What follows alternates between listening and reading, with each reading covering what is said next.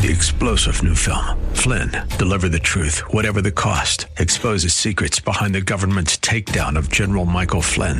Flynn knew what the intel world had been up to. He ordered the first audit of the use of contractors. This set off alarm bells. He told the truth. He was the most dangerous person for Donald Trump to hire. They had to get rid of Flynn. Flynn, deliver the truth, whatever the cost. Available now. Watch it today. Go to salemnow.com. salemnow.com. So how is someone saved? Is it Jesus plus good works? Good works alone? Can the law do anything? Can our good works do anything? We'll talk about it all next.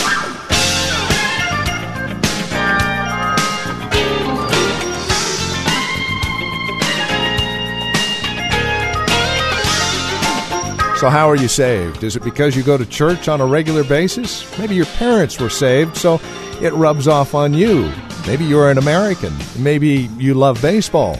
Maybe you love apple pie and Chevrolet. These are answers that are actually given to the question, how is one saved? Which begs the question, how is one really saved? Well, the Apostle Paul deals with that here in Galatians pretty succinctly. We invite you to join us as we examine it together. The Gospel Brings Freedom, the title of our series. Our teacher and pastor, Phil Howard from Valley Bible Church in Hercules, with today's broadcast of Truth for Today. And God said, go, get outside that tent, boy. He got outside. He said, look up. He did. What do you see? A lot of stars. When all the lights are out, those heavens, they just dance. Stars, stars. Yeah? Well, that's what your seed's going to be like. And in chapter 18, Sarah bust out in a belly laugh. That's why they named her son Isaac, laughter. She said, this is a laugh. Abram said, okay, that's a promise. I believe your promise. And right there, God says, I'm going to count that to you for righteousness. You believed what I promised. Next week, I'm going to preach on, are you saved by promises or by performance? You believe. I count it to you for righteousness. Now, this is where Paul runs all the time. But the Judaizers did this. They put it together this way. Oh, no. Here, he believed God, but he kept everything God said, and that was circumcision in chapter 17. So when they came into the churches, they said, you can only be sons of Abraham if you're willing to be circumcised. You can only be sons of Abraham if you put yourself under the law. Paul, in a brilliant argument, he says, we're not talking about Genesis 17. We're going to Genesis 15. He believed God. And when a man or woman believes God and believes his promise, he declares him to be right before God. That's what he says. Listen to what he says. Consider Abraham. He believed God, and it was credited to him as righteousness. That word credited is our word imputation. It was reckoned to him. It's a ledger thing. It was put to his credit. I believe your promise. God says, you're right in my sight. What did I do? You believe that I can do what I promised. Think of it. He didn't do anything. He didn't touch Sarah's procreative powers. He wasn't able to make her fertile. He couldn't fulfill the promise. Matter of fact, God put him to sleep, and God confirmed it as he walked through the cut-up meat. And he said, I don't even want you to walk through the meat with me, because I'll make this based upon my word alone. You'll receive my promise, Abraham, but you won't hold hands with me like we do in making covenants in the ancient Near East. I don't even want you to walk between this meat. I myself will do this for you. Did you know you can be saved today if you can believe God can save you? It's based on his power. It's based upon what he did for you through Christ. It's not based upon your ability.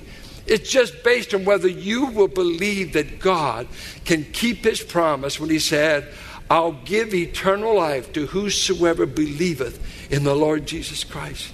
That, I know it wouldn't be possible if it was anyone other than God making the promise.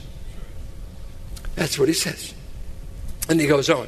Understand then that those who believe are children of Abraham, not those who are circumcised, those who believe.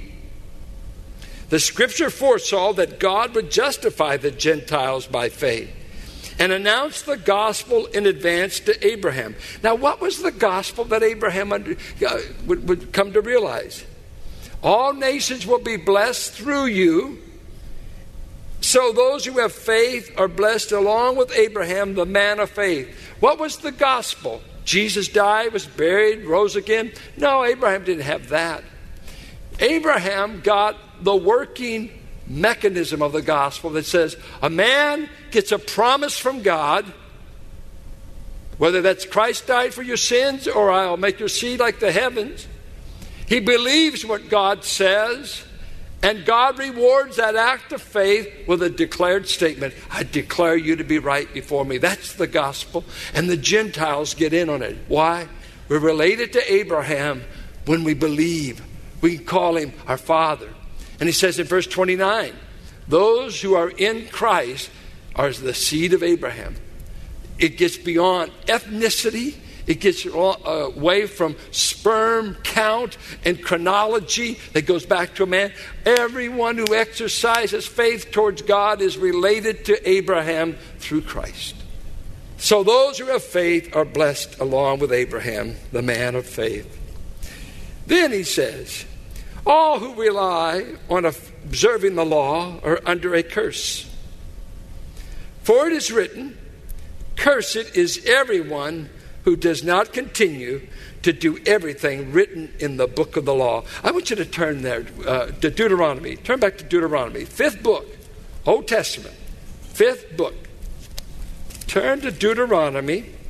And what does that mean? Deutero, two, Nami, law, second giving of the law.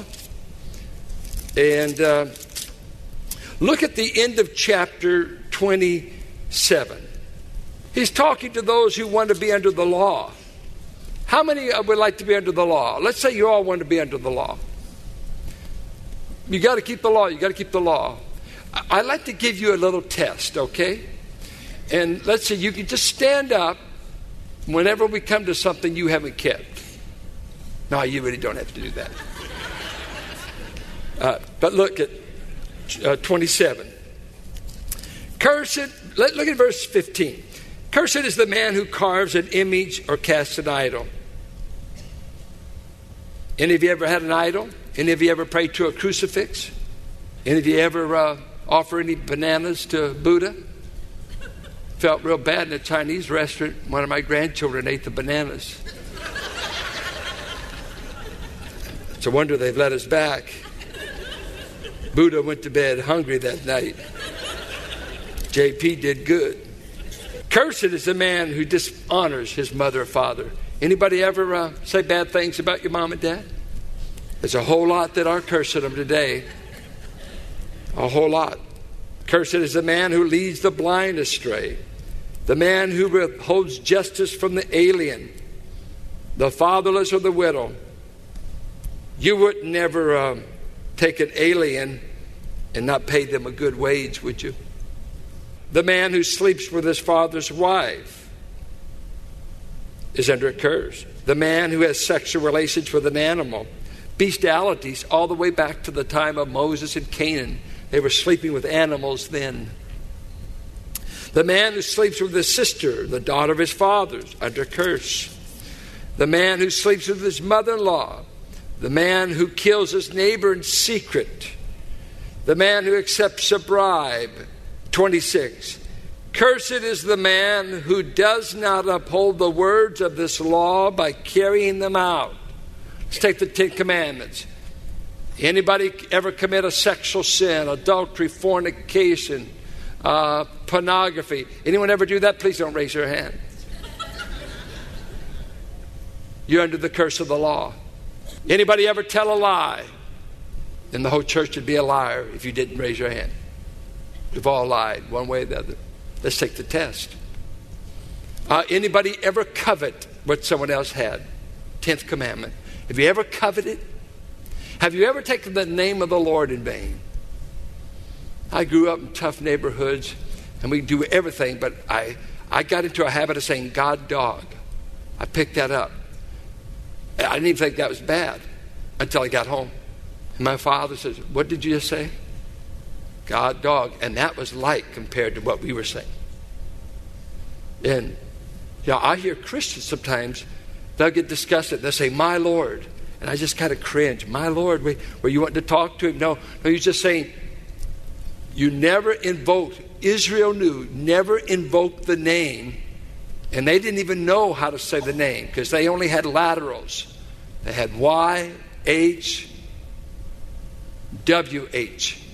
And the Masoretes had not yet put the vowel pointings. So they were forbidden to even try to say the name of Yahweh. We're still guessing because we don't know what the vowels ought to be. Jehovah. They could do Elohim. They could do Adonai. But they never could say the name Yahweh. We don't know. We're just guessing when we say it now. You did not invoke the name of God unless you really were talking to God. And I tell you, the sitcoms, I hear God this, God that, and just God damning things that he never damned. Just a good little explicative. Now, do you pass that test? Let's see. But you say, well, I did 9 of them, but I just didn't do that 10th one that covet. I do covet some stuff that I don't have yet. Well, guess what? You get to come under the curse for not keeping any of it. Because James says if you don't keep one part of it, you're guilty of breaking it all. Well, what does that mean then? I'm under the law. Yeah, that means you're under a curse. Cursed is the man who does not uphold the words of this law by carrying them out. And even the rabbis knew that no man perfectly kept the law. And did you know what? If you get bored with the, I've just finished Leviticus, and I'm in Numbers now. And if you're bored with the 10 Commandments, there's 603 others. Because there's 613 commands in the Torah that you're supposed to keep. So if you're bored with the 10 and you've got those down, let us introduce you to the other 600. No, the 10 will slay most all of us in some way. So what does he say? You want to be under the law? Cursed is everyone who does not continue to do everything written in the book of the law. Clearly no one is justified before God by the law, because the righteous live by faith. The righteous live before God by not keeping rules, not by keeping Sabbaths, not by refusing and just eating a kosher diet or ceremonial law or whatever. We live by faith just like Abraham did 400 years before the law. God's righteous people are known by this. They believe what God says. That's why the New Testament, we start calling them, give them a noun. We took a verb and we turned it into a noun. Are you a believer? Not a nominal Christian. Do you believe it when God says it? We walk by faith, not by sight. I tell you, after I first got saved, the feelings wore off after a while. And there were periods that seemed so dry. My prayer life was dry. My Bible reading was dry. Our pastor preached a bunch of dry sermons. The singers were dry. It was dry gulps. And I began to ask, am I saved? And I had to ask myself, did you get saved on a goosebump or on a promise? Do you have to have goosebumps when you're signing your marriage certificate for it to be valid? Did I believe God? That's the question in your life. And did you know what? The ongoing Christian life is still the same principle. Are you believing what God says enough to act on it? That's what the Christian life's all about. Is believing, and the believing makes you carry out the obedience. You don't just leave it at, I believe you, but I won't do it. It results in an Abraham taking his boy up on Mount Moriah and being willing to kill him. In time, that faith will give evidence that it will obey whatever God says. but you're saved. In the meantime, people are under a curse. Notice this. The law is not based on faith. On the contrary, the man who does these things will live by them. The law says you are only blessed if you do everything I tell you. You can only have my blessing if you have a perfect life of obedience to it. Now, you say, well, how did they ever survive the law? God gave them a sacrificial system that would kill a lamb in their place. That's the only way they made it until Christ. Somebody's getting their neck broken and the jugular vein slit and the blood flowing off of Jewish altars. That's what God accepted in the meantime. But in these last days, he has slain a son. And that's what he says. Cursed is everyone who is hung on a tree, out of Deuteronomy. But he redeemed us. Christ redeemed us from the curse of the law by becoming a curse for us. For it is written, cursed is everyone who is hung on a tree. He redeemed us in order that the blessing given to Abraham might come to the Gentiles through Christ Jesus, so that by faith we might receive the promise of the Spirit. He's right back to where he started. How did you get the Spirit? By the hearing of faith. How did you get the Spirit? Somebody bore my curse. And what was the curse? I have broken the law over and over and over again. And the only way lawbreakers can ever be right before God is through the crucifixion of another. Listen to me. Everything good that you've ever received and everything bad that you've been spared from has happened to you as a result of Christ dying in your place. Every good thing you've ever received came because Christ came between you and the curse fell on him. And everything bad intended for you fell on him. For God made him to be my sin, my curse. God made him to be everything bad that I was, that he might make me everything Christ is. This is our gospel. I hear John say it. John said it this way to Nicodemus. As Moses lifted up the serpent in the wilderness, so shall the Son of God be lifted up. And God will save anyone who looks to Christ and believes. The look is equal to believing. Just think. Can you imagine over 2 million Jewish people traveling through the wilderness from Egypt? And all of a sudden your children, your fathers, your mothers, your sisters and their brothers are dying from snake venom. And all of a sudden there's no snake vaccine out there, you know. And all of a sudden the cry of the camp goes up to Moses. And Moses said, God, what am I to do? Are we to all perish by snake bites before we ever get to the promised land? And God tells Moses, take the thing that's killing you, make an image of the thing, the curse that's killing you, and put it up on a pole so the people can see it. And if they'll just see the cursed thing on a pole, they'll get salvation for a look.